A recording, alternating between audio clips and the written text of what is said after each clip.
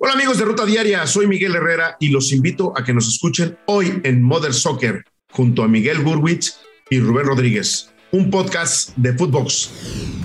El Barça gana, gusta y golea en la Europa League. Con goles de Jordi Alba, Frenkie de Jong, Gerard Piqué y Aubameyang, el Barcelona derrotó 4-2 al Napoli en su visita al estadio Diego Armando Maradona. Por los italianos descontaron Insigne de penal y Politano al 87. Con este resultado el Barcelona avanza a los octavos de final como máximo favorito en Europa League. Escuchamos a Xavi Hernández, técnico del Barça. Bueno, quizá el más completo, sí. Lo que buscábamos era ser dominadores durante muchos minutos, lo hemos sido. Contento por el equipo, feliz por el trabajo. Hemos jugado muy bien al fútbol, hemos entendido dónde estaba el hombre libre en salida de balón. La presión alta ha sido muy buena, la presión tras pérdida, hemos dominado a todo un Nápoles.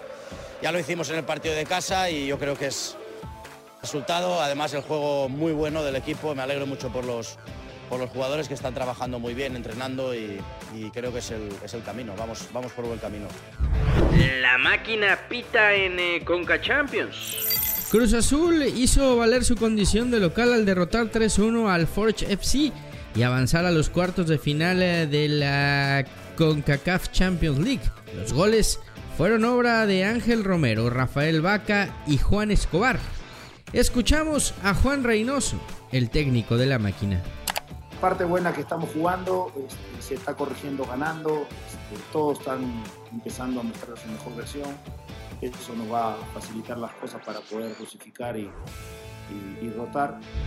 Pachuca amanece como líder. Los Tuzos vencieron 3-1 a Mazatlán en el arranque de la séptima jornada del Clausura 2022, mientras que Querétaro y Toluca empataron a un gol en el Estadio Corregidora. Hoy se miden Necaxa León, Juárez Tigres y Cholos Atlas. Santos le da las gracias a Pedro Caixinha.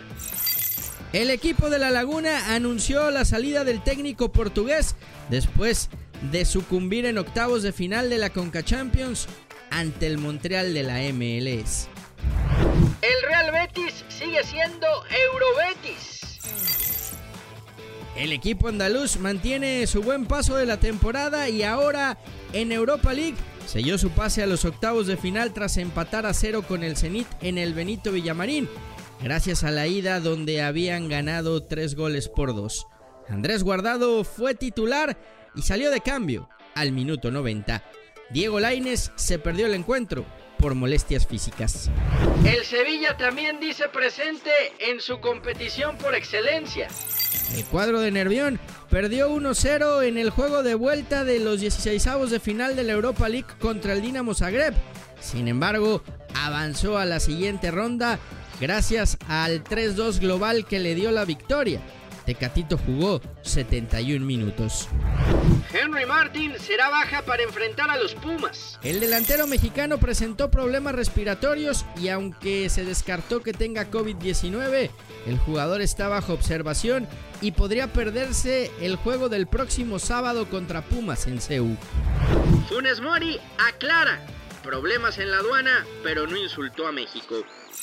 Luego de que se destaparan algunos problemas en la aduana, cuando Rayados regresó del Mundial de Clubes por parte de Rogelio Funes Mori, el atacante aceptó que sí los tuvo, pero que nunca insultó al país. Escuchamos al mellizo. Otra cosa, lo que pasó en la aduana hace un tiempo cuando llegamos del Mundial de Clubes. Me discutí con la gente de aduana que estaba ahí, pero jamás dije las cosas que dijeron, que había dicho que cosas del país y cosas que si hubiese dicho todas esas cosas, obviamente estuviese preso. Pagué lo que tenía que pagar, como me dijo el oficial, y nada, me disculpé con el oficial y me fui a mi casa, no pasó más nada. La Liga MX dio a conocer los puntos para que regrese el ascenso al fútbol mexicano.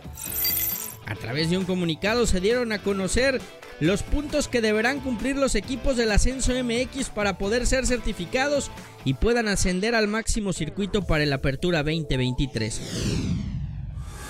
Esto fue Footbox Today.